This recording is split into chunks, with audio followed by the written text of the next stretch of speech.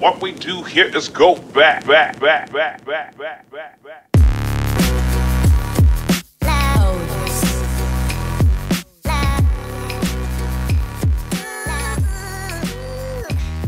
And welcome into episode 19 of the 2.5 Marks podcast. My name is David Statman, and as always, I'm joined by my good friends Angelo Anglisa and Jake Long as we rewatch and relive and remember a different random wrestling pay-per-view on the WWE Network every single week.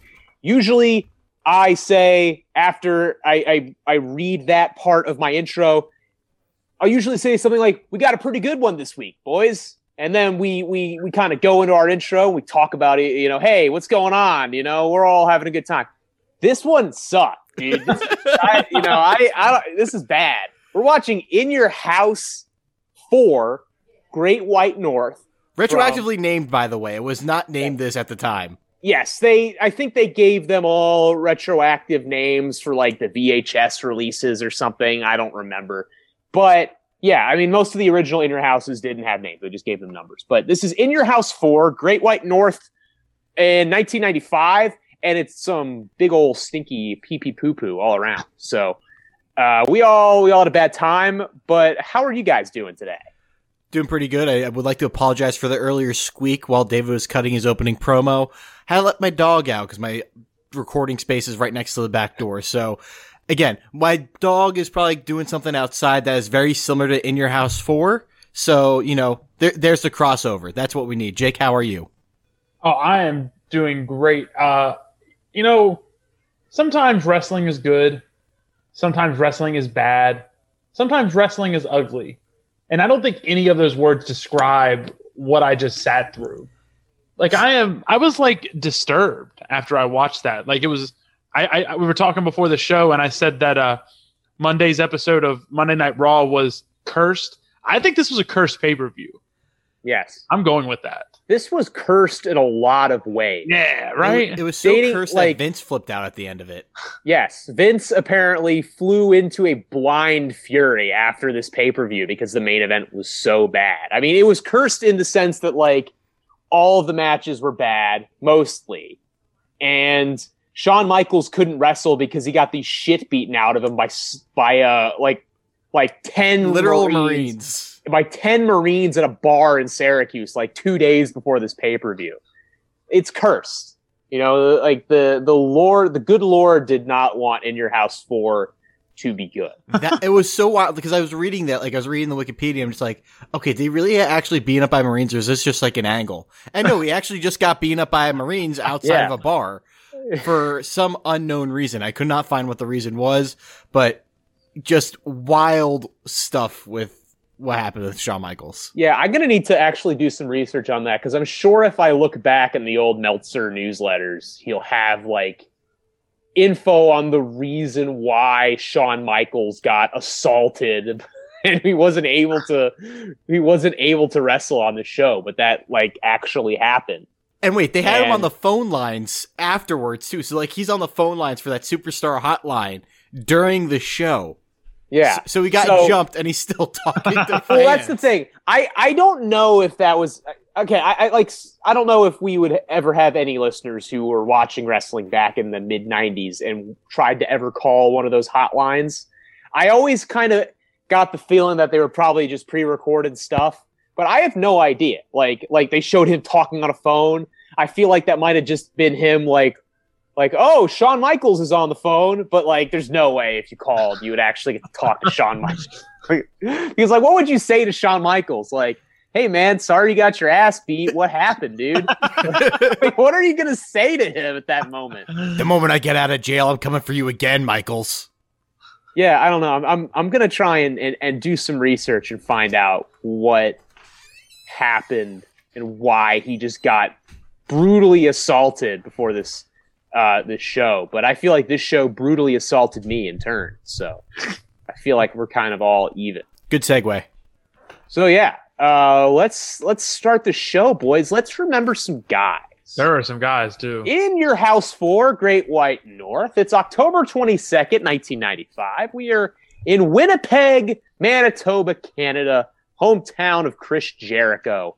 we've got 10,339 people at the old Winnipeg Arena, home of the Winnipeg Jets. And we're going to start this show off. We have a stirring rendition of "Oh Canada" with a, picturesque slideshow of Canada and all of its wonders and glories. And we lead off with a cut. They cut straight to Gorilla Monsoon, who at the time is the interim WWF president. And he just starts it off by very solemnly speaking into the camera. It's a very jarring start. It's just, here's Gorilla Monsoon. He's talking to the camera, saying that Shawn Michaels has been injured and he is not cleared. He was scheduled to defend the Intercontinental title that night, and he is not cleared to defend the title. And instead, he will be appearing on the show and surrendering the title to the man he was going to face, Dean Douglas. And of course, as we said, in real life, he got his ass beat by a bunch of Marines and he couldn't wrestle for some reason. So that's going to happen later on tonight. We got Vince McMahon, Jim Ross, and Jerry Lawler on commentary. We start off with a match between Fatu and a Connecticut blue blood by the name of Hunter Hearst Helmsley. Never heard of him. Now, this is... Now, listen, people have been making fun for a long time about Triple H's nose being huge, and I honestly have never really seen it that much until I saw this version of Triple H, and man, it was smashing through my computer screen. I mean, his nose was so big, I thought it was on testosterone replacement therapy. Like, just ungodly. But he is facing off against Fatu. Talked about Fatu many times as later on known as Rikishi, big dancing man and too cool that we all love. It shoved his ass in people's faces. This is like a kind of in-between, almost forgotten version of Fatu's career, where it was post when he was in the Head Shrinkers tag team and before he became Rikishi. He was this sort of like cool, positive dude from the streets who wanted to make a difference in his community and had pants that said "Just Say No" on them. So What's that's that like his response gimmick. to? Because I was curious about that. That was actually the first note I had. Was I don't know. I mean, it was sort of like almost it was like the gimmick that like Mabel had before, like the Men on a Mission, except like they didn't do the whole. Fatu didn't rap. Like that was the difference. It was just the Men on a Mission gimmick, but without the part that made people like Men on a Mission.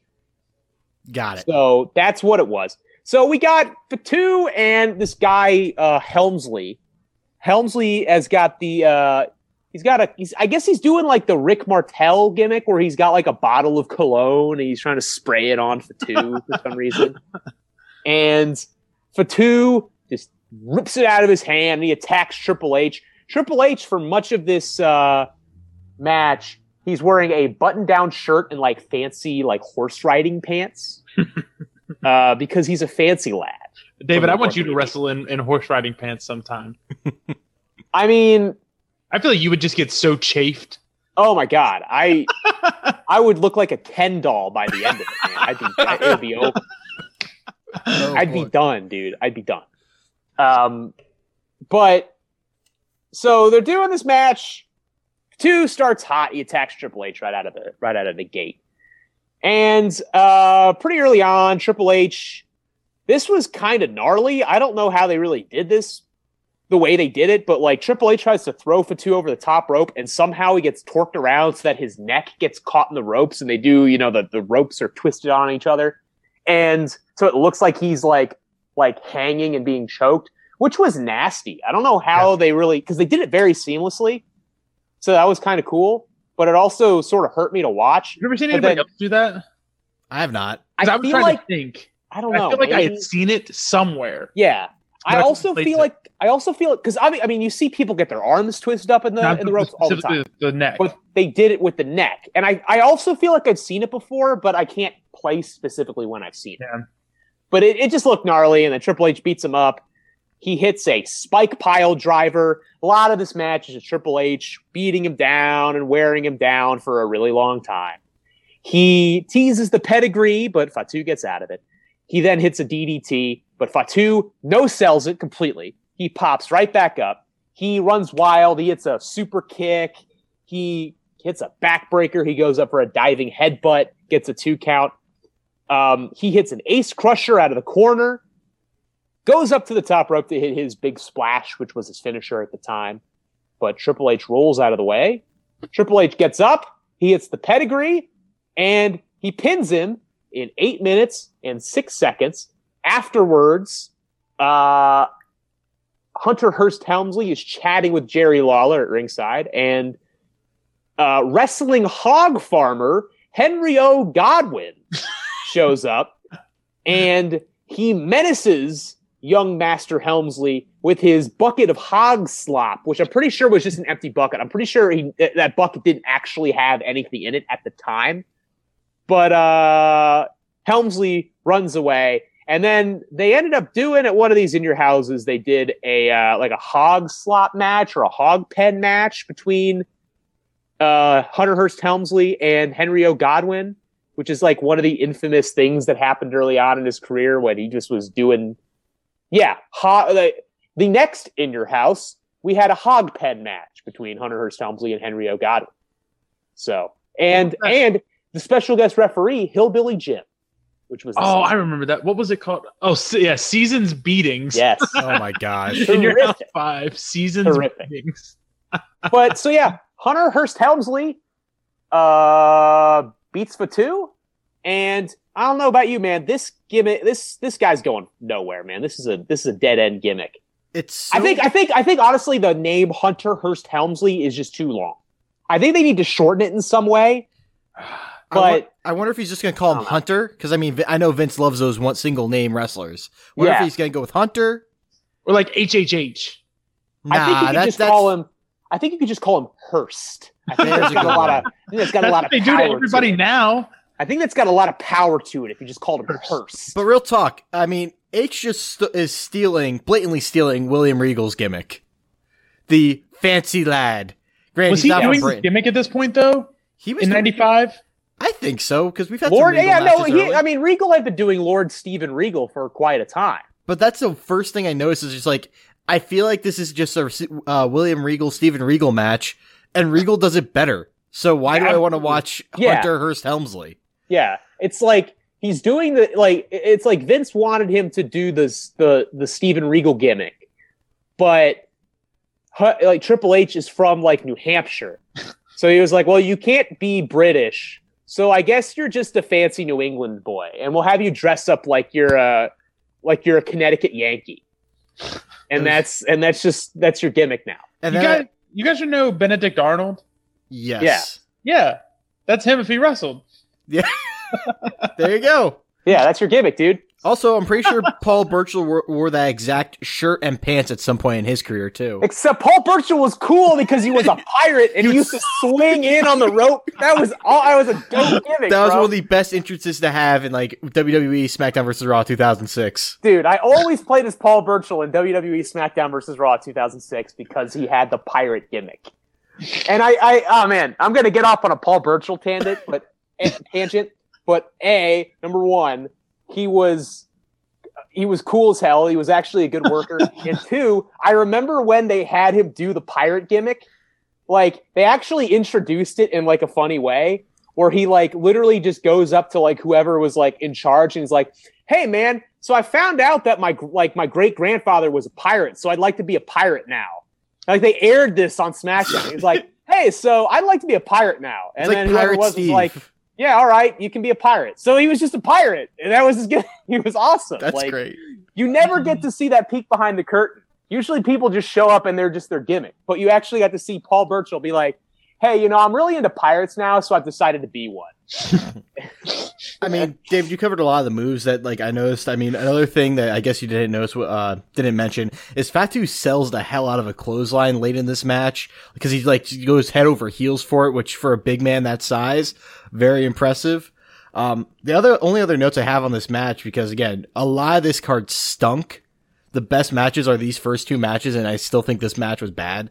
I got a little bit of Otis vibes early on when Fatu was like kind of no-selling and dancing. Like very similar kind of vibes in terms of like how they no-sell and just kind of start moving and jiving.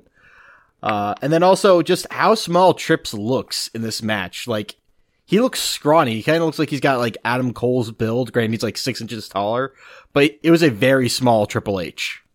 Mm-hmm. Yeah, it wasn't leveled up Triple H. The only wrestling note that I took on this match was that this was the OG pedigree without the arms release, and it looked way cooler. But it also looked like it could legitimately kill you. Well, I think he changed it because he almost killed a jobber with it. No, he absolutely did. Like, that's the exact reason. He like spiked his head because he couldn't catch him, so he had to start releasing it. But if you don't watch the two like back to back, you really don't see a huge difference. But I mean, I've watched a ton of Triple H matches, so I was watching to see which pedigree this was, and it was just like the hold both arms until their face is in the mat, and I thought it looked pretty brutal. If people listening have never seen the video of Triple H nearly killing the jobber with the original pedigree, it's pretty frightening. To be fair, it's honestly it's one of those like miscommunications. It's also partially on the guy taking the move because he didn't realize. I think the story was like he thought Triple H was going for like a power bomb or something, so he jumped in the air, but Triple H was just taking him down to the ground, and so he ended up spiking directly like his spinal cord through the mat. Yeah, that's what I was gonna say. The guy jumped too high, and then like his head went down and his legs like went up in the air, and you could just tell that was not what intended on happening. Yikes! Just spiked him. Great move. Go watch it. Yeah, it's pretty frightening. It's also no wonder why he has knee problems later on in his career, because all that force just like, because essentially you're trying to keep his head from like fully hitting the map with your knees. So I don't know, a lot of force on the knees. Anytime your like signature move or whatever, like you have the same move and you do it over and over again, it involves you falling down on a specific body part. That body part's going to get messed up later in life. I mean, it's why Hulk Hogan is now like 5'9" now, because he lost like a full foot of his height because he destroyed his spine doing the leg drop a million times. That's the thing I worry about, like with someone like Kevin Owens, like because he kind of uses stunner now, but he doesn't use it all the time. But at the same time, knowing like the stories that we hear about, again, Hogan and Steve Austin, it's just like, man, I hope he doesn't end up with a messed up spine. Well, let's be real though. Kevin Owens isn't winning that many matches with the stunner right around now, so he might be okay. He's not winning many matches, period. Yeah, that's kind of what I was getting at. So I think we might be all right with KO. I want him to go back to the package pile driver, but don't we all? Great move. Anyway, so yeah, this is an 8-minute match. It was fine. It didn't suck too bad. Is it? I mean, like the second best match on the card? Yeah, Easily. I would say. Easy the second best match on the card, and it's just like it's a match. Like it's just both guys are competent. Fatu was better a couple of years ago, but he had started to get bigger and bigger, and then eventually he became like Rikishi was a massive guy. But like you watch like 92, 93 head shrinkers Fatu, much skinnier, more athletic, actually very good. The head shrinkers were a pretty sweet tag team. He looks a lot more like Jimmy and Jay here in the face than he does as Rikishi. Yeah. Never forget that Jimmy and Jay Uso are Rikishi's sons, which is so weird. That's crazy. That they're his sons. It's bizarre to me. Which one of them is going to get fat first? I think it's going to be... It's going to be Jimmy. Which one has had the DUIs? I think it's Jimmy or Jay? Is it Jimmy? I think Jay's had them, hasn't it? Have they both? Because I don't know. I was gonna say whoever gets hurt more, because I feel like Jimmy's. Machine. I was gonna say Jimmy because Jimmy's the one that's out currently, so I feel like he's always the one that's getting hurt. Apparently, I mean, I guess they have both. I looked up. They both had some run-ins. Well, Jimmy's not getting a Universal title shot or a WWE title shot, whichever. So I guess I'm gonna go with Jimmy. But we'll see. I don't know. It's not like those guys are really heavily built guys to start with, so they might be okay. Anyway, moving on. This is, I think we could probably agree, best match on the card. Easy. And involves some guys who were actually good at wrestling. we've got a tag team championship match. The tag team of Billy and Bart, the Smokin' Guns, defending against the 1-2-3 Kid, Sean Waltman, my favorite guy of this era in WWF as a worker, and Razor Ramon. But I did want to, before that, we have a little vignette backstage where Doc Hendricks, who at the time was a backstage kind of, backstage interviewer.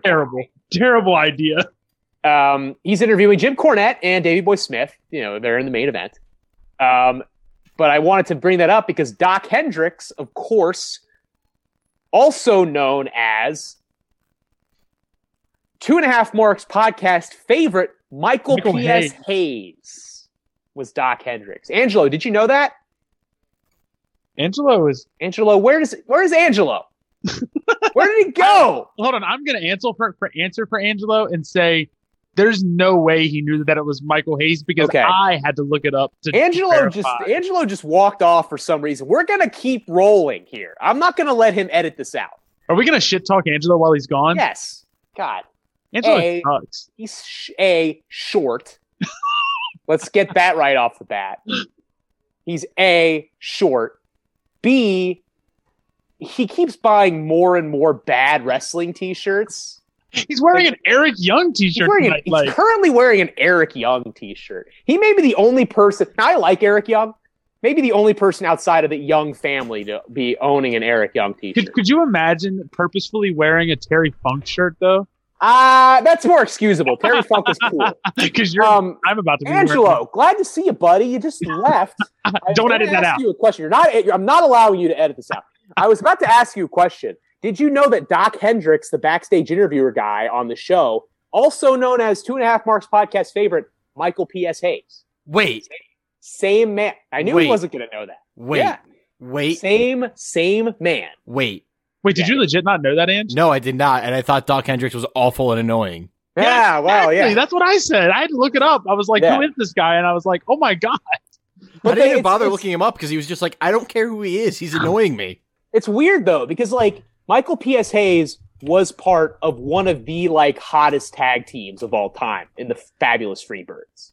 He was genuinely a star. Briefly, who we consider naming the podcast after. Because, Freebird rules, and there's 3 of us. Oh, yeah. Well, no, that wasn't. Did we ever consider that? I thought that was just a name that was posted in the chat. That was me spitballing, but I don't think that there was much consideration that went into that name. But whatever. But yeah. Also, don't on my shirts, dog. Michael P.S. Hayes is on the show, so we love to see that. So we've got Billy and Bart. Of course, it's fun to watch. We're watching Billy Gunn today in AEW, and he, of course, is a famous guy who's been around, and he's been a star for a long time. The original Billy Gunn gimmick as a cowboy dude, and he's just kept the same name the whole time. And he is put some respect on the name of Brawl for All champion Bart Gunn, taking on 1-2-3 Kid and Razor Ramon. And this is a solid match. 1-2-3 Kid and Razor are in control at the beginning of the match. Both teams are technically faces at this point, but both of them are sort of working a little heelishly in this match. It's sort of strange to watch, just in terms of the storytelling and the dynamic of it. But I mean, the match itself is solid. Billy gets tagged in. He runs wild. He gets the hot tag and hits a bunch of moves. He brings Bart back in, and then Bart hits 1-2-3 Kid with 26 backbreakers in a row, really stealing Roderick Strong's gimmick before Roderick Strong ever existed. They do a bunch of shenanigans where, Bart and Kid both go out. Razor Ramon tries to put Kid on top of Bart for the pin behind the referee's back, but Bart kicks out at 2. Razor hits the Razor's Edge, his finishing move on Billy Gunn. But this is straight up just a stupid finish that I hated after a solid match. He hits the Razor's Edge and he doesn't pin him. Instead, he sits there and sort of stares at 1-2-3 Kid for a half hour because Kid is on the apron begging Razor to tag him in for like ever. I mean, they're like staring at each other for what just feels like an eternity. While Billy Gunn is lying dead on the mat after taking the finishing move from Razor Ramon. Finally, he tags in 1-2-3 Kid to just get the pin, I guess, because 1-2-3 Kid doesn't even do another move. He tags in and then just runs in to try and pin Billy, and then Billy grabs him and cradles him, and the Guns retain. In 12 minutes and 46 seconds, the Smoking Guns are still World Tag Team Champions, and afterward, 1-2-3 Kid is really pissed off that he just biffed it for his team. And I mean, Razor doesn't seem to really care. He's just kind of like, shucks, whatever. Because as we, see, he's got another title match later on in the card. So whatever, he doesn't give a shit. But afterward, 1-2-3 Kid attacks the Smoking Guns after the match, seemingly turning heel. He would eventually feud with Razor Ramon later on. And according to Dave Meltzer, this happens a couple times. I went back and I read the Wrestling Observer from this time. The crowd was really heavily booing the Smoking Guns and the finish of this match when it happened, but they mute the crowd super hard and on the WWE Network play of it, and they do it again for the main event. Yeah. Oh, sorry. Are you done? No, you can go. I'm pretty much done. I'm going to cut you off like a finish from a match in 1995, dude. So I just want to say, I don't know if I'm allowed to say this or not. Like, I don't know, like what, what the censors will do or whatever, but I'm a Smoking Guns Mart. Ooh. I think. Like, am I allowed to be? Yes, because I wouldn't call myself a Smoking Guns guy. Yeah, maybe I'm not a mark. But they were good. I liked them. I think too many people remember Bart Gunn for getting his ass absolutely knocked out by Butterbean. You know what I mean? And nobody remembers that Bart Gunn could actually go in the ring. But yeah, I thought, did you guys see the spot where Bart hit the ropes and went over the ropes? Yes, and how smooth it was. How smooth. I thought he died. He hit it, and I don't know if he expected the rope to get pulled, and he just cartwheeled out of it. It looked unintentional to me. I don't know. It looked very serious. I get what you're saying, but for me, it just looked like quick thinking or whatever. Just impulsive. It looked good. Okay. I thought it looked good, but I can understand seeing how it looks like haphazard at the same time. Maybe it was so good that I thought he died. I don't know. And okay, that's enough about the Smoking Guns. I said a couple pods ago that the Hardys invented being cool. And I need to issue an apology to Razor Ramon. Just the coolest son of a bitch in this building. Can you imagine the sheer amount of sex Scott Hall was having in 1995? But what accent is that? I do have to ask. What accent is that? So he was trying. I mean, the Scott Hall, the Razor Ramon gimmick was based off of Tony Montana from Scarface. Right. And the old story goes that so they signed Scott Hall, who had been wrestling in, I think had been wrestling in WCW. And Vince McMahon signed Scott Hall because he was considered a big talent, future star kind of guy. And he walks in to sort of he wants Scott Hall to pitch him a gimmick. And Scott Hall had just seen the movie Scarface. So he basically just starts talking in the Tony Montana accent. He's terrible at the accent. And he never got better at it either. It's almost painful to listen to Razor Ramon speak. But he is saying he's saying these lines to Vince McMahon and Pat Patterson, I think it was, and he realizes that Vince McMahon and Pat Patterson have never heard of the movie Scarface, and they think that this idea that that Scott Hall came up with is genius. Oh my God, I can't believe you came up with something so cool. This is such good shit. He just invented the idea of being Cuban, and that was the gimmick of Razor Ramon. God, and he's still doing it a year later at Great American Bash in 1996 too. Yeah, that's the weird part too. It's because after he goes to WCW, at least for the first bit, he's he's Scott Hall now. He's not his name is literally Scott Hall. It's the whitest name you can think of. But he's still doing the Razor Ramon voice. And it's dude, we know that your name is Scott now. He's in too deep. Yeah.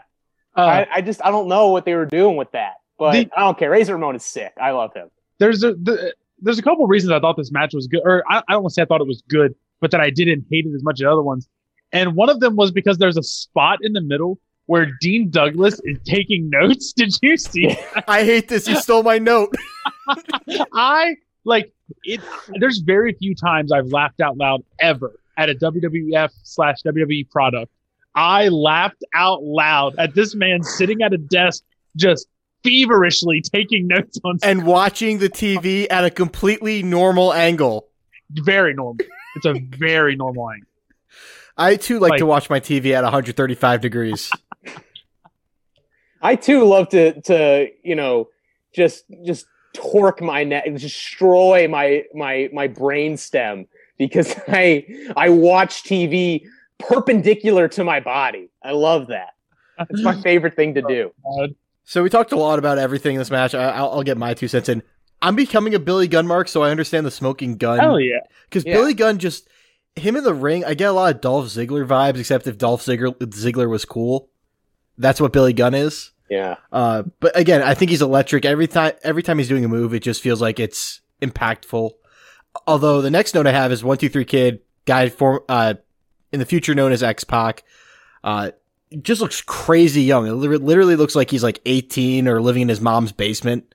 But his kicks are impeccable. Like the speed at which he kicks, the height he gets on them despite being a smaller guy, incredible. Overall, I didn't hate that finish. It is confusing because it does make sense because after he ate the finisher, there's a lot of time to recover. But it just felt, I don't know, silly. And then you have the bad guy at the end of this showing sportsmanship as opposed to the 1-2-3 Kid. I don't know. It just seemed like a lot of extra after the bell nonsense that you really didn't need. Yeah, I mean, I don't know how anyone was supposed to take 1-2-3 Kid, Sean Waltman, seriously as a heel when, he looks like he's 16 years old. Yes. And that was part of what kind of got him over in the first place when they did as the kind of underdog babyface, because he looked like a high school junior who lived in his, parents' house. But yeah, it's just, he looked like a child, but he was a good wrestler, man. He could kill it. And then we get another Doc Hendricks promo with the cutouts saying, yes, Bret Hart in your bedroom watching you sleep.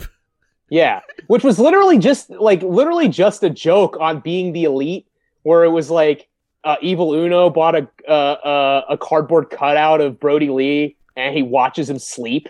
I think Doc Hendricks plays that straight up. He's like, yeah, you could buy a cardboard cutout of Bret Hart and he can watch you sleep because that's cool and a good thing to do.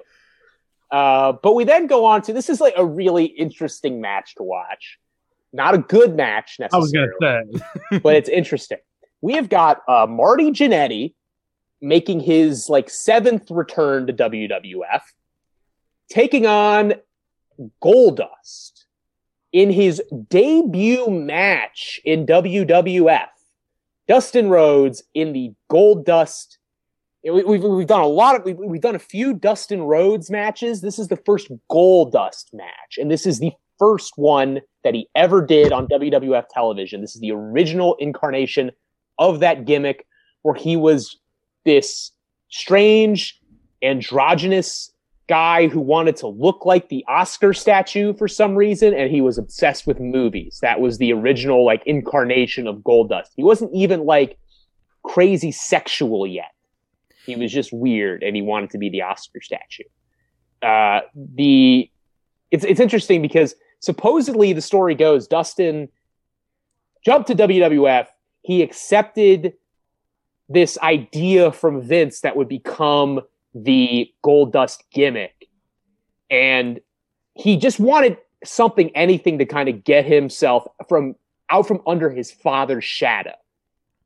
And when Vince is pitching him this gimmick, Vince used the word androgynous, and Dustin didn't actually know what that word meant. So he said, yeah, sure, fine, I'll do it. He didn't know what he was agreeing to. And at first, he was, by his own admission, very uncomfortable with the gimmick. Because, he's Dustin Rhodes. He's not like this in real life. But, of course, he ended up eventually really committing to the gimmick incredibly hard. And within a few months, he's going to be getting crazy heat, insane heat. But at this point, like, he doesn't really look that comfortable. The crowd doesn't seem really sure what to make of him at all. And this is kind of a slow, kind of boring match. Boring. Yeah. We've got, Marty, who was a great worker, but of course had just a insane personal problems up to this day.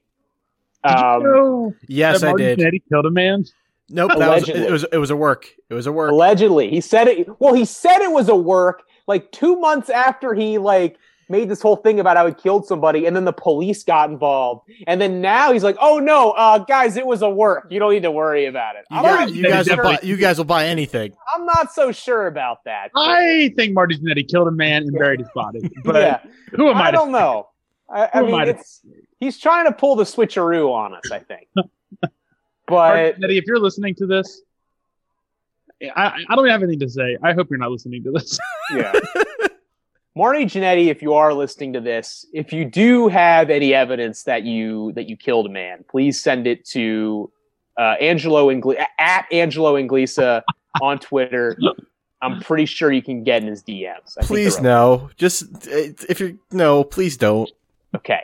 But Marty, he hits a Frankenstein early in this match. Dustin fires back at him, takes him out with a lariat. They fight on the outside. Marty slams him into the steps. Dustin sends him into the ring post. It's just an awkward match. They just did not. And these are guys. Marty was a great worker, despite all the just insanity of his mind and everything that has happened in his life. A great natural athlete and worker. And Dustin himself, a great athlete and an excellent worker who's still killing it 25 years later. So you would think on paper this could be a really good match, but it does not flow well in any way. They just do not seem to be on the same page at all. They have repetitive back body drops in this match. Yeah, Marty does like a weird sort of rolling blockbuster in this match where I had to rewatch it like 3 times because I couldn't figure out what either of them were doing and what move it was supposed to be. Marty hits a leg drop, goes up to hit another top rope move. Goldust moves out of the way, but Marty just lands on his feet and then stands there and stares into the crowd for a minute and hits an elbow drop, which is also really awkward and weird. Finally, at the end of the match, Marty, he comes off the top for another move.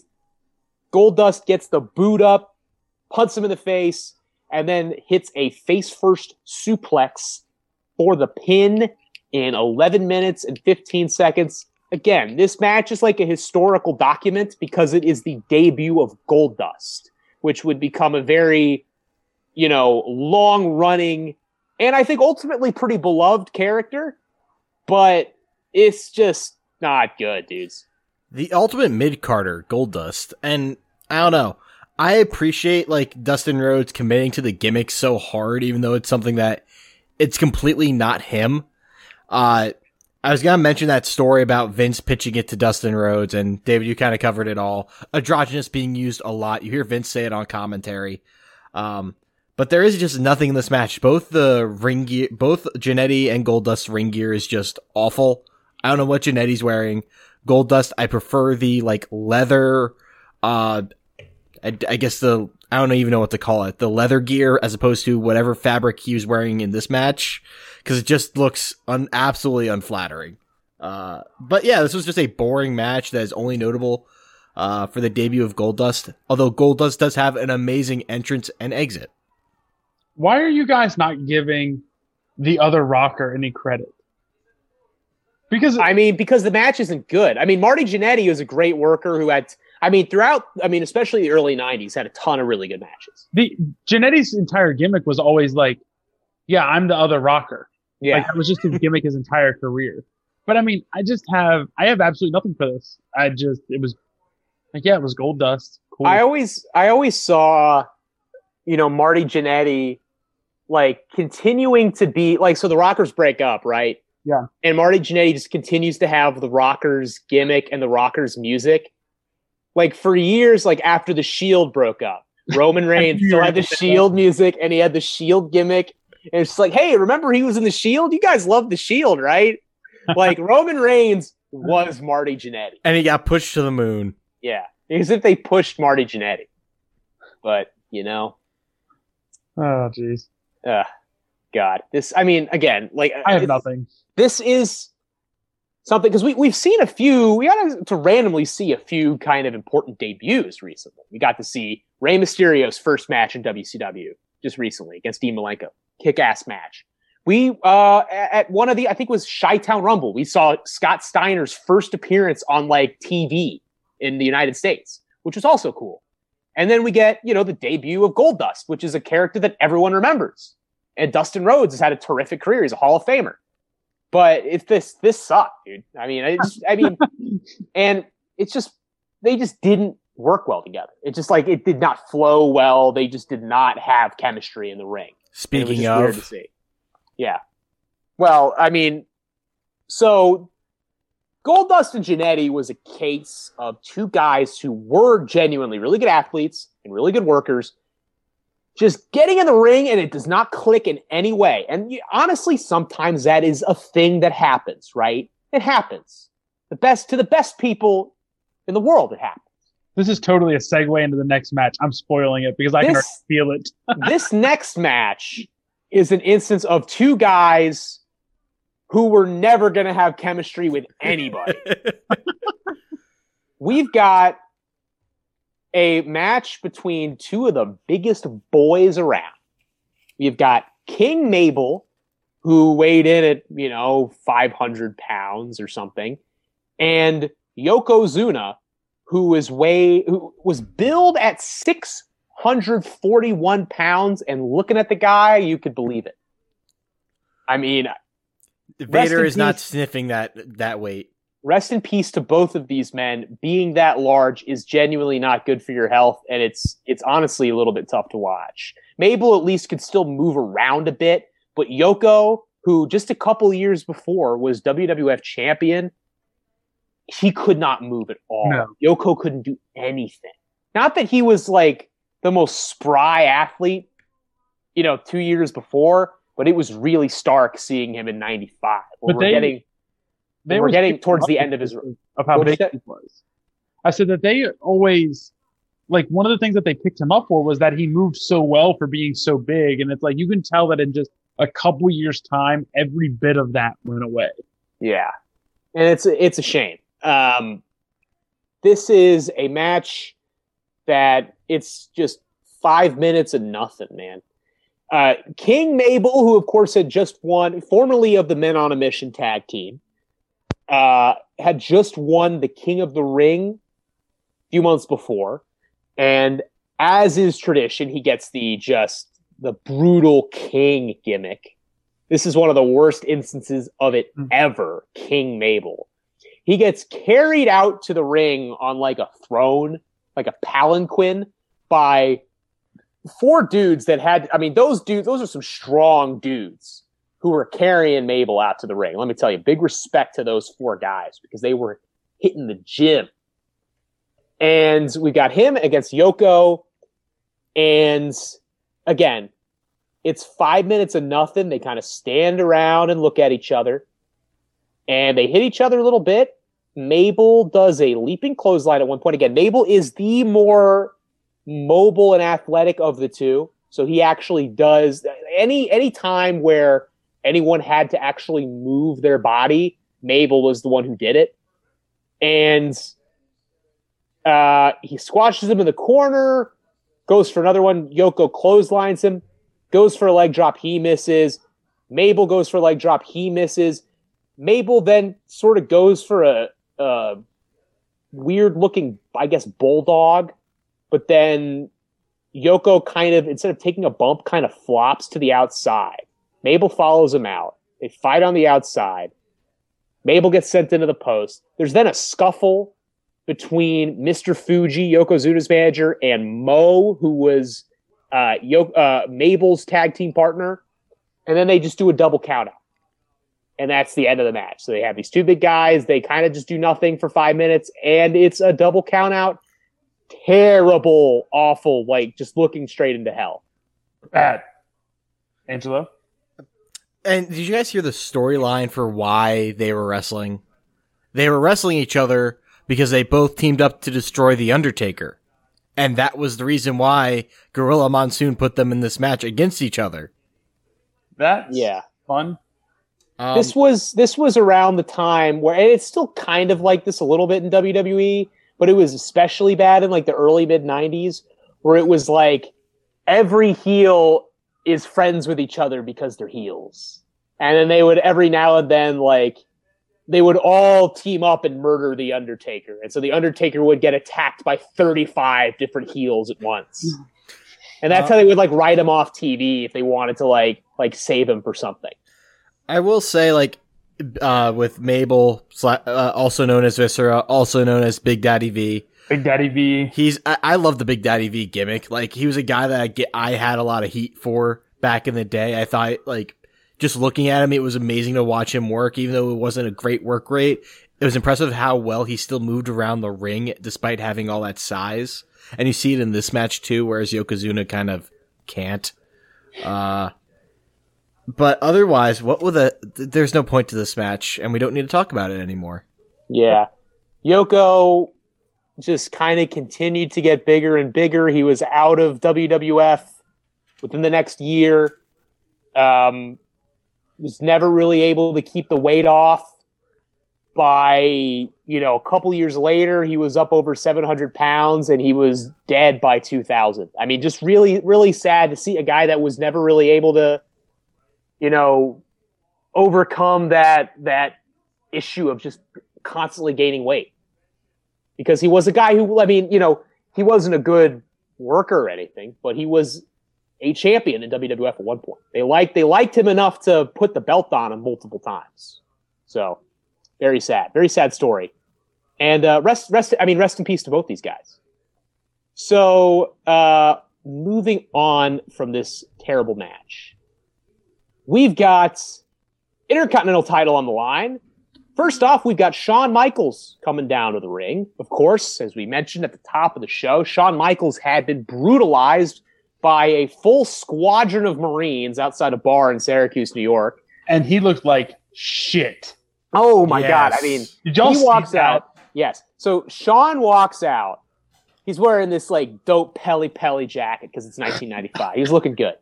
I mean, his fit was sweet. But I wish he had kept that up. Yeah. He's got these, he's got bruises all over his face. I mean, he's really beat up, man. But like between like the beard and like the hair, I know a lot of people I've heard say like Adam Cole really looks like Shawn Michaels, and I've never really seen it. But then when Shawn Michaels walked out, like the bruises notwithstanding, I was like, damn, him and Adam Cole are looking identical at this pay-per-view. Like he looked so much like Adam Cole that it was really weird. But he walks out very forlornly. He has to give up the title to Dean Douglas. Dean Douglas, a.k.a. the franchise Shane Douglas, who a couple years before was the first ECW champion, famously threw down the NWA title and proclaimed the start of ECW. He was their first champion and later was the franchise of the promotion. But in between, he went back to WWF and he was an evil school principal for a little while. And that's his gimmick, Dean Douglas. Shawn, he hands the title over to Douglas as mandated by Gorilla Monsoon. Douglas celebrates like it's the biggest deal ever. It's so exciting. He's the champion. Shawn walks away and he stands there and he very solemnly and forlornly gazes at Dean Douglas. His title is gone and he slowly walks away. And out comes his challenger. He's got to defend the title right away. It's Razor Ramon. He's back. Our second Razor Ramon title match of the card. They are billing this as Brains versus Brawn. And if anyone has watched Survivor Cagayan, Brains does not fare well in that competition. Let me tell you. Shout out to Tony. Big Tony guy. But, and also big Woo guy too. I was really rooting for Woo. Oh yeah. But, I love Woo. But, R.I.P. Cliff Robinson, by the way. R.I.P. to Cliff. Uncle Cliffy. Rest in peace. So, this is another, like, really slow-paced match. a lot of this match is Razor just slowly working holds on Douglas for a really long time. He then sends him to the outside. He hits a big stalling suplex, and then he pours water on Douglas's head for some reason, just to mess with him, I guess. He catches him with a choke slam. Douglas tries to come off the top rope. Razor catches him out of midair, hits a choke slam. That was pretty cool. Douglas then tries to come off with a floating press, but Razor catches him, rolls through for a near fall. Dean gets up, hits a big drop kick. And then Razor, this is another weird finish. We've got the only matches on this card that aren't actively horrifying have terrible finishes. Yeah. The first 8 minutes of this match were really boring. The last 2 were actually pretty good, but then we get this finish where Razor hits a back suplex and then just doesn't get up. And he lands with sort of his elbow on top of Dean, and the referee counts 3. And they sell it like there's this, who knows who got the pin? I'm confused. Who got the pin? The referee counted 3. And then the referee announces that it's Razor Ramon who has won the championship. And so Razor Ramon, in 11 minutes and 1 second, is the Intercontinental Champion. So Dean Douglas had the IC title for, in real time, probably 15 minutes or so? Yeah. Yeah. And who is Dean Douglas? The franchise, Shane Douglas. Who? The first ECW champion. I know. I'm just talking shit because it's Dean Douglas, dude. Why Wait, is who? that the guy? I don't know. I just think it's so funny because here's Shane Douglas. In 1993, he makes this great historic trailblazing move when he throws down the NWA title and he ushers in the birth of Extreme in ECW. And he is one of the top players of ECW for the whole 90s, except for this one 6-month period where he was I'm going to go to WWF and be an evil school teacher. I just think that's so funny. This is just, I mean, again, not only do they do the weird finish where who pinned who, but they also do Dean Douglas gets his leg under the ropes, so the pin should have been broken, and it wasn't.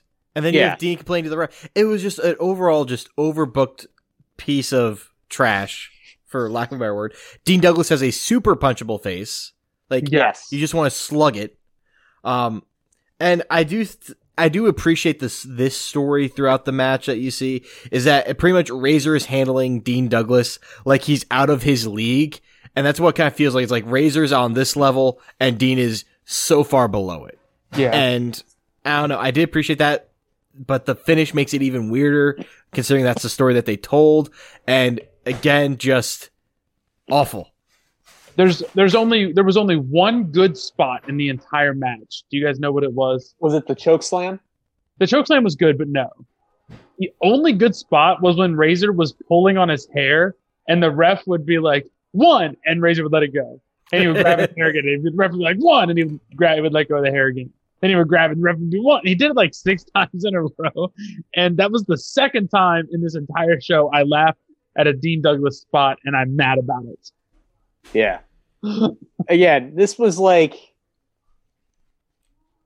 it was boring for 90% of it. There's 10% where they're actually doing some stuff and it's okay, but it doesn't make up for the other 90% of this match. And I mean, you can just see between this and the main event, Kevin Nash and Scott Hall are walking out of that door pretty soon, man. And a lot of stuff's going to change, but they are getting the hell out of Dodge soon. Good for them. So it's main event time. We don't have the pleasure of seeing Bret the Hitman Hart actually wrestle on this card because that might actually have been good. Instead, we have him come out and do commentary for the title match, which, Jesus. I mean, again, we're in Canada. You can't have Bret wrestle in Canada on a pay-per-view? Give him something, man. Come on. Bret Hart oozes charisma. Bret Hart is... I feel like Bret Hart doesn't... when people talk about Bret Hart, people talk about how he was one of the great workers of all time, which he was, legitimately. But people don't talk enough about how goddamn cool he was. Bret Hart was cool. That Calgary Hitman's jersey was sick. Yeah. I want one of those. I have that in my notes that I really want the Bret Hart Calgary Hitman jersey. It's so sweet that he wears out to the ring. But Bret Hart, just a cool dude.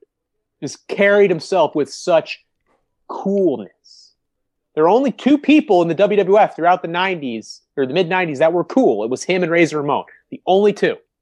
Austin? Everyone else, jabronis. I'm talking like pre-Austin. Like early to mid-90s. Like pre-Austin.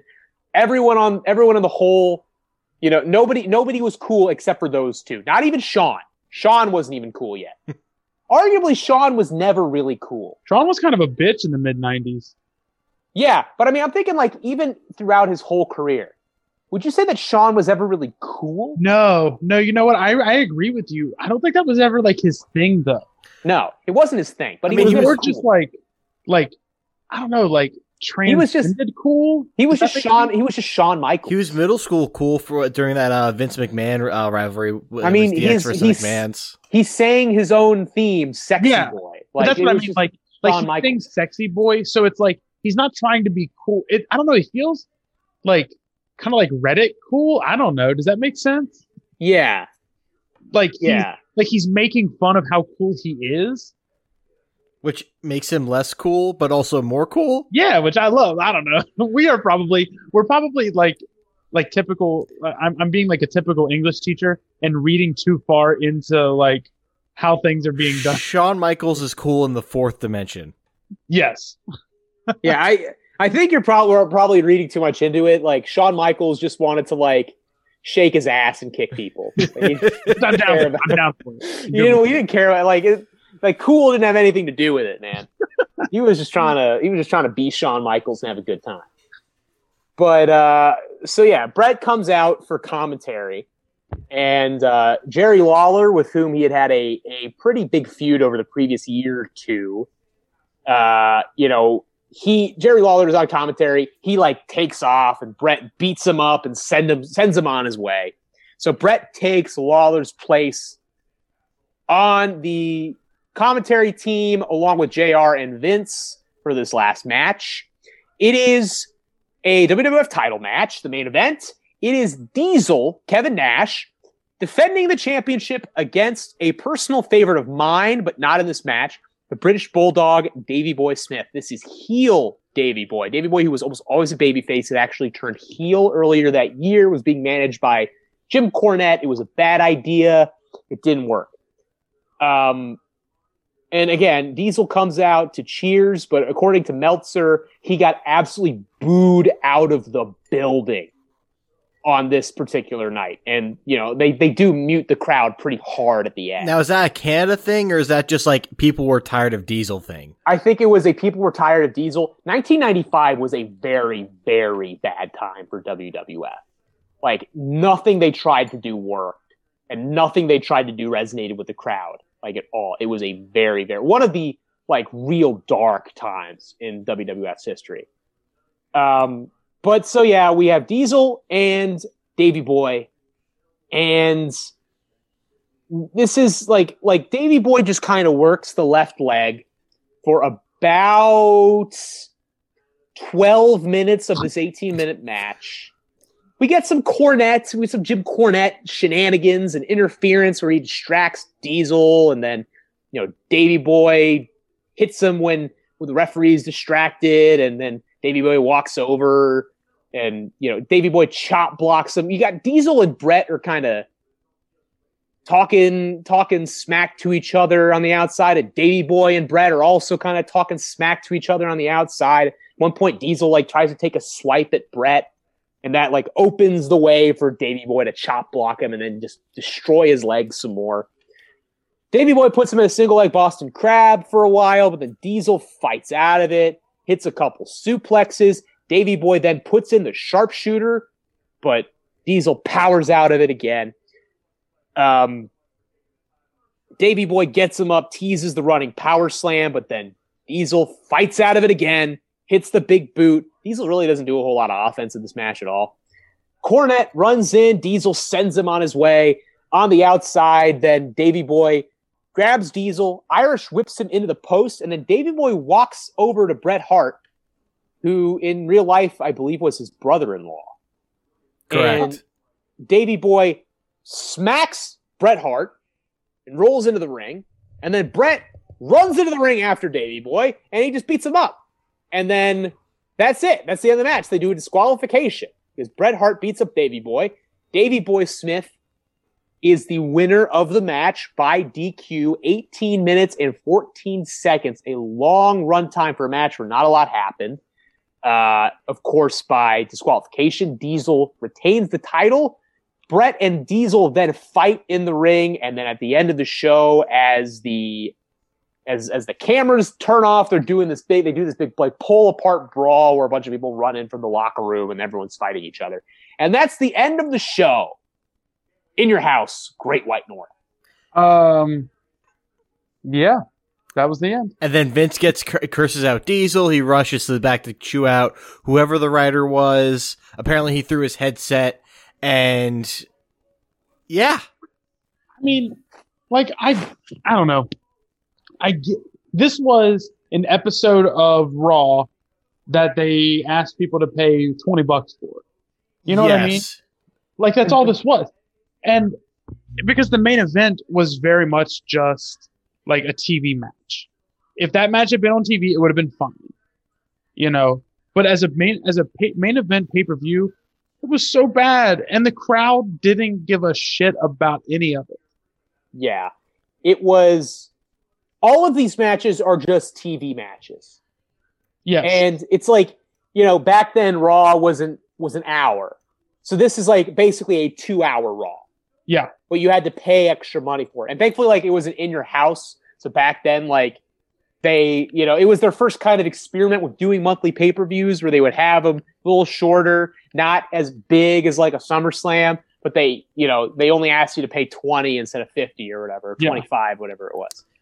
So, like, thankfully, you weren't paying the full 50 for that. But, yikes, bros. Diesel does look cool, though. Like, just how large he is. Also, like, how deep his voice is. Like, he has the look, a guy that, again, makes sense that he's a title holder. But when you get to the match, he does nothing.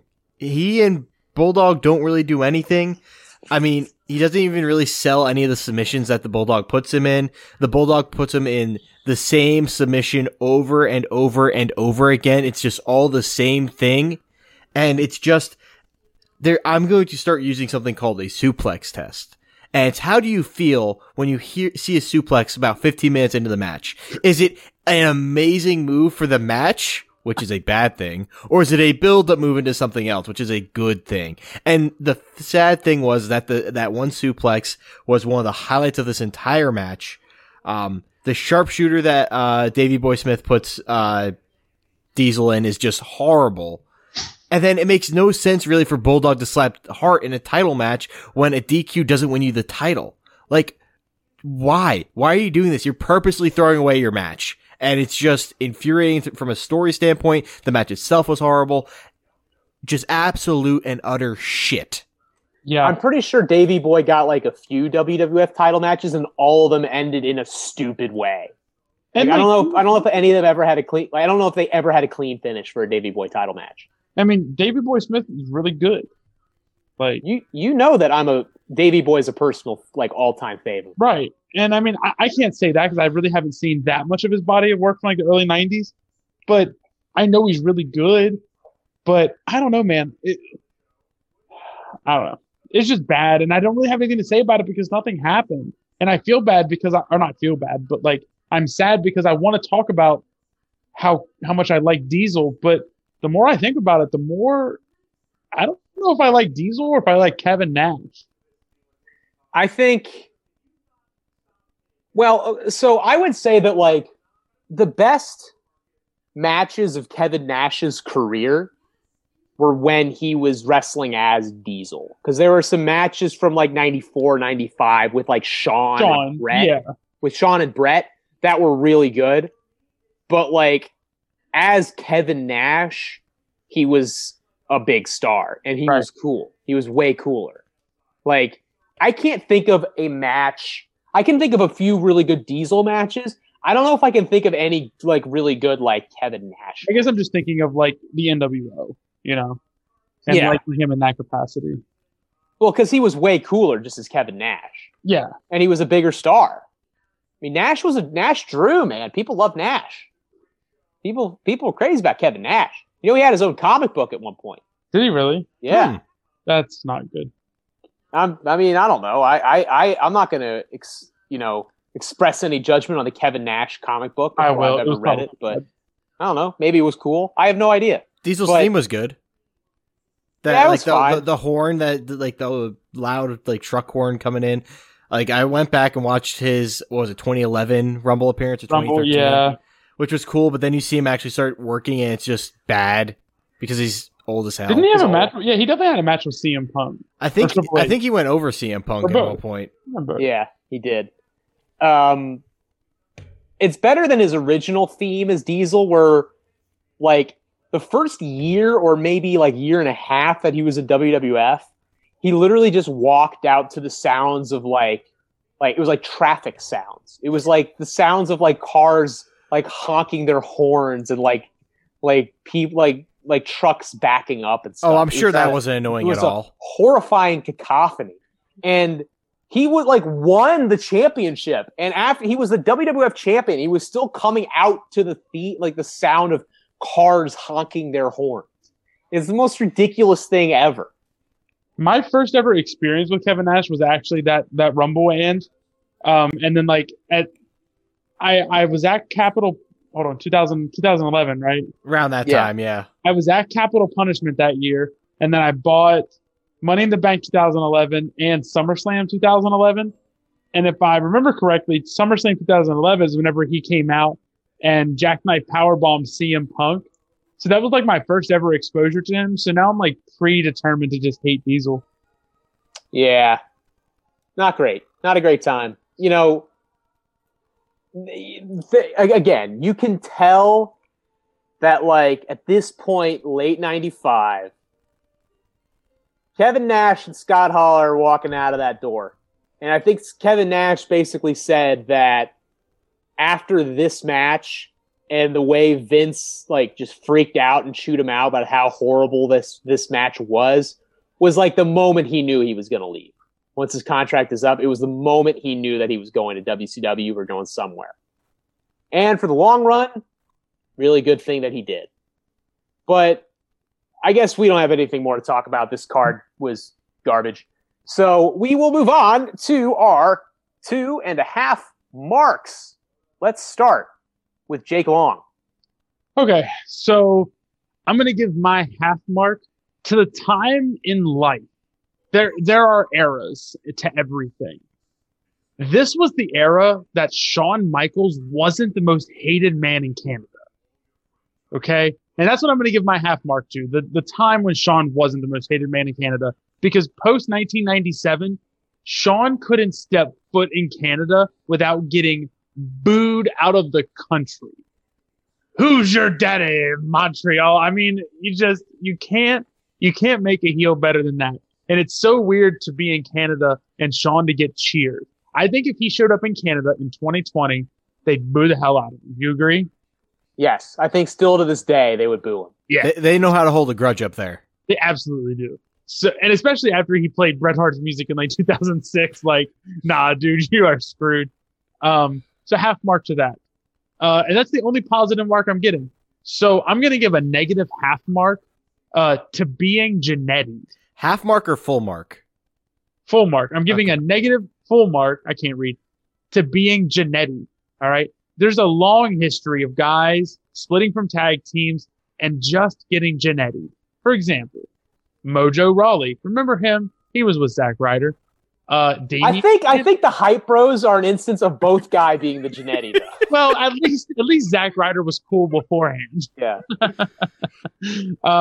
Damian Sandow, after Damian Mizdow was a thing, he got pushed to the side. Wait, that was a thing? Yes. Yeah. Damian Mizdow? I've never heard of that. That's what got Damian Sandow. That was the reason Damian Sandow was like randomly crazy over for like a couple of years. He just went around imitating the Miz everywhere he went, and that was his gimmick, and people loved him. Ted DiBiase Jr. from the what was it, Legacy, I think. Yeah. Him, Cody, and Randy Orton. And I'm gonna hit you with one member of Harlem Heat, Stevie Ray, getting absolutely Jannetty. Like, you know, Booker T goes off and does big things, and Stevie Ray, nobody talks about him. So, you know who it's going to happen to? It's going to happen to Tucker and Heavy Machinery. Oh my bad. God, yeah, absolutely. It might already be happening to him, which sucks because Tucker is great. So I'm giving a -1 mark to being Jannetty, and I'm giving -2 marks to the Diesel as champion era. Bad.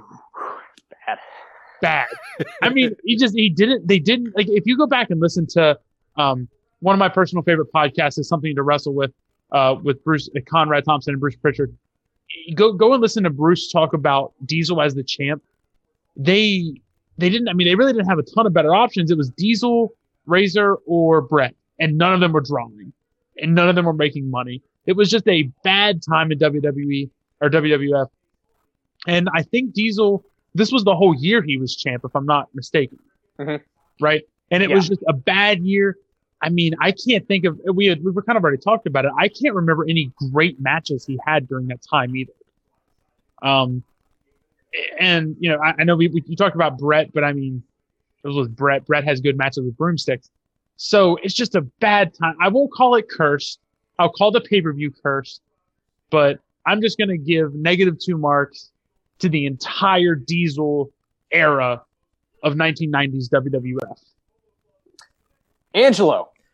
All right, so I have a little bit more positive than Jake, but not much. My half mark is going to the In Your House logo. It's nice, it's simple, it's colorful. It's a very good logo. I would buy a t-shirt with it on it. I like the fact that NXT brought it back. Great logo. Yes, I will say, when NXT did NXT TakeOver In Your House, and they brought back like the old set with the actual house, and they brought back Todd Pettengill, I was loving it. I had a great evening. It's a very cool, iconic logo. My 1 mark is going to decent opening matches, because the opening matches were the only source of any joy I got from this card. Triple H versus Fatu. It wasn't the best match, but you know, the characters kind of helped make the match enjoyable in some capacity. The Smoking Guns versus the 1-2-3 Kid and Razor Ramon, the best match on the card. Again, enjoyable match. I like Billy Gunn. 1-2-3 Kid was very interesting to watch. Razor Ramon is just oozing charisma. And then even like I got some enjoyment out of the Gold Dust shtick, even though the match sucked. So again, those first 3 matches, highlights for me. The rest of the card, cursed. And then my -2 mark, something that we have not talked about at all yet, and I'm very surprised, is how awful the commentary team was. It was so goddamn bad. Vince is being Vince to a T. Like, he's trying hard not to be Vince, and it's just awful. Like, he's trying to commentate this entire thing, and Vince just sounds like he's out of his depth. It's awful. Like, Vince as a heel, like, commissioner, or like, leader of his entire thing, owner, great. Vince trying to call a match is awful.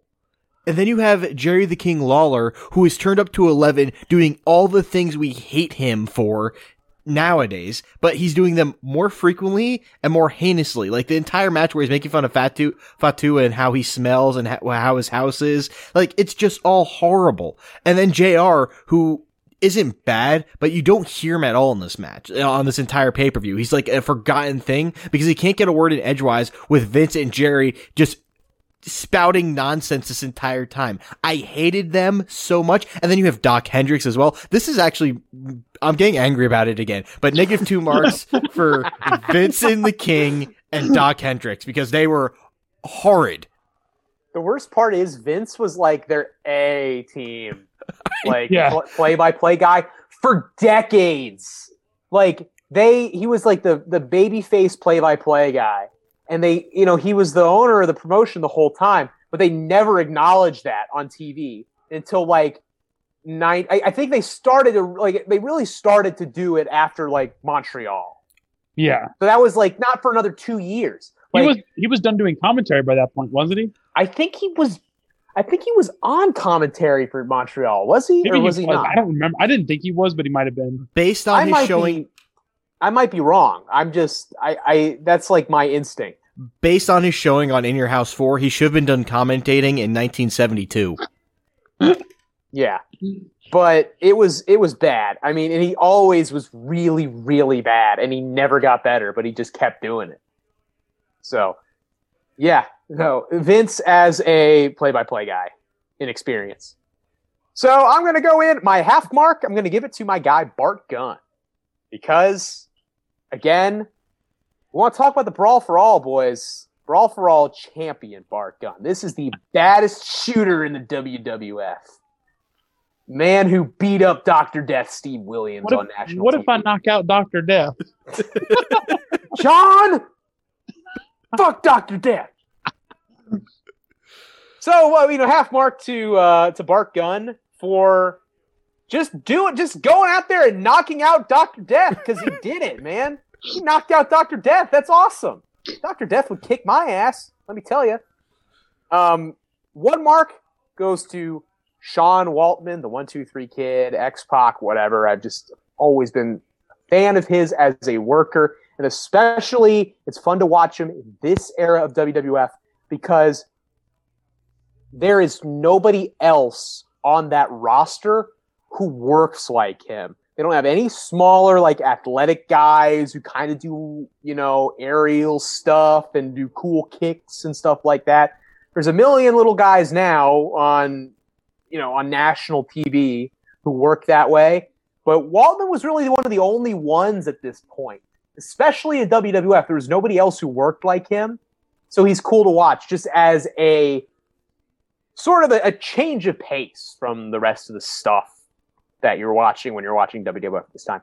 And my -2 marks, it's kind of along the same lines as Jake gave us. He said the Diesel era in WWF. I'm just going to say, like, mid-90s WWF period. I mean, 95 especially, though. 95 is, like, one of the worst years ever for WWF in, like, every conceivable way. Business was horrible. Nothing they did creatively was good. Every single person, except for, like, Brett and Shawn Michaels and, like, maybe Diesel, I guess, had a ridiculous gimmick where they were a hog farmer, or they were an evil teacher, or they were an evil clown, or, they were a fancy lad from Connecticut, or just a billion other things. And it just, like, everyone had to have a gimmick where they were just like a blue-collar occupation almost. Like, I think you still had Duke the Dumpster Droese running around. Like, guys like that. I mean, and the booking was all terrible. Again, like, nobody cared about anything going on. It was just god-awful. The matches were terrible.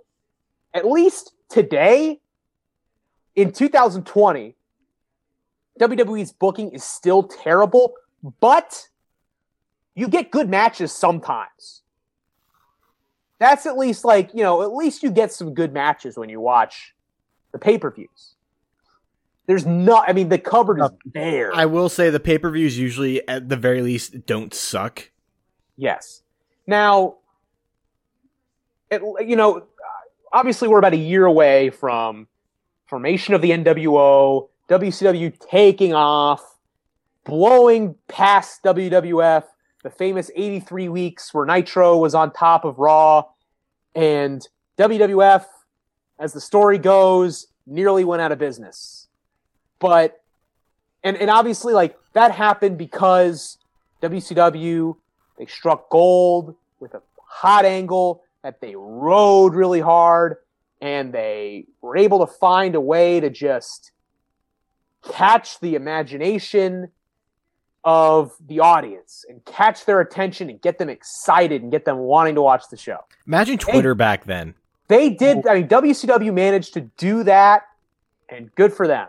But there was a reason why the door was open as wide as it was is because WWF for the previous couple of years was absolute I would call it trash, but that would be an insult to trash, man. Let me tell you. Just dog crap. Horrible. And this is like, we get a perfect slice on this show of everything that made 1995 WWF so terrible. So, David. Yes. Did you find a place where we could watch it? I haven't looked, but I will find it, I'm sure. So yeah, usually we for our last order of business, we spin the randomizer, but we are coming up on a nice round number. We're coming up on our 20th episode, and we kind of decided that once we hit a round number episode, as we did with the G1 Supercard a couple months ago, we're going to just kind of pick something else to watch as a palate cleanser for some of the terrible stuff we've had to subject ourselves to over the previous 10 weeks or so, and just to kind of switch things up and talk about some different guys. So instead of hitting the randomizer, that'll be back next time. We're going to watch, assuming I can actually find a full link to the show, which I'm sure I can. I have my sources on the dark web. We're going to be watching All In from 2018, the big, the pay-per-view that kicked off AEW, basically, that ended up being the biggest non-WWE show in 20 years. And I think, all things considered, one of the most significant wrestling events in the United States, maybe ever. We'll see. But we've decided we want to watch All In, and we want to relive All In because it was awesome, and it was really cool. And there's a bunch of great matches and a bunch of awesome dudes all over the show. So that's the plan. So next week, again, assuming I can find some kind of a full show link on one of my illicit Chinese websites for All In, we will be watching All In. Do we want to hit the randomizer as a breaking case of emergency? Yeah, okay, I guess we'll do that. So, that makes sense. So in case I can't, go on the Bosnian deep web and find a full link to the show All In, I'm going to hit the randomizer. What are you guys looking for? David's All going to find 2018. David's going to find a VHS copy in a back alley somewhere. If I can't find an illicit Laserdisc copy of All In at a yard sale, we are going to be watching. So I'm hoping for something good. Just something good. Okay. So we're going to be going back again, assuming we're not watching All In. I guess maybe we can push this to the next episode after All In. Maybe. We're going to be going back to an era we haven't talked about a whole lot. 80s WCW. Starrcade 1988. Oh, I feel like next up. Is that Flair?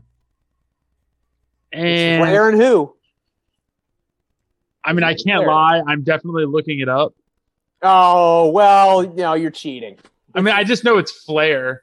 It's Ric Flair. Is it Luger? Yeah, it's Ric Flair and Lex Luger in the main event for the NWA World Heavyweight Championship. And I mean, all these guys up and down the card, man. You got Dusty, you got Sting, you got the Road Warriors, you got Bam Bam Bigelow.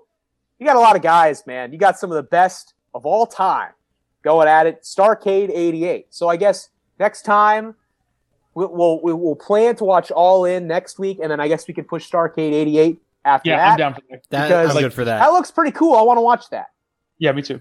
So, okay. So next week, the plan is we'll be watching All In, and then after that, Starrcade 88. But we'll see how my forays into the illegal streaming websites of the internet go. The dark web. And we'll be back next week with something, hopefully All In. So, as usual, for my friends Angelo Anglisa and Jake Long, I'm David Statman. Everybody, thanks for listening.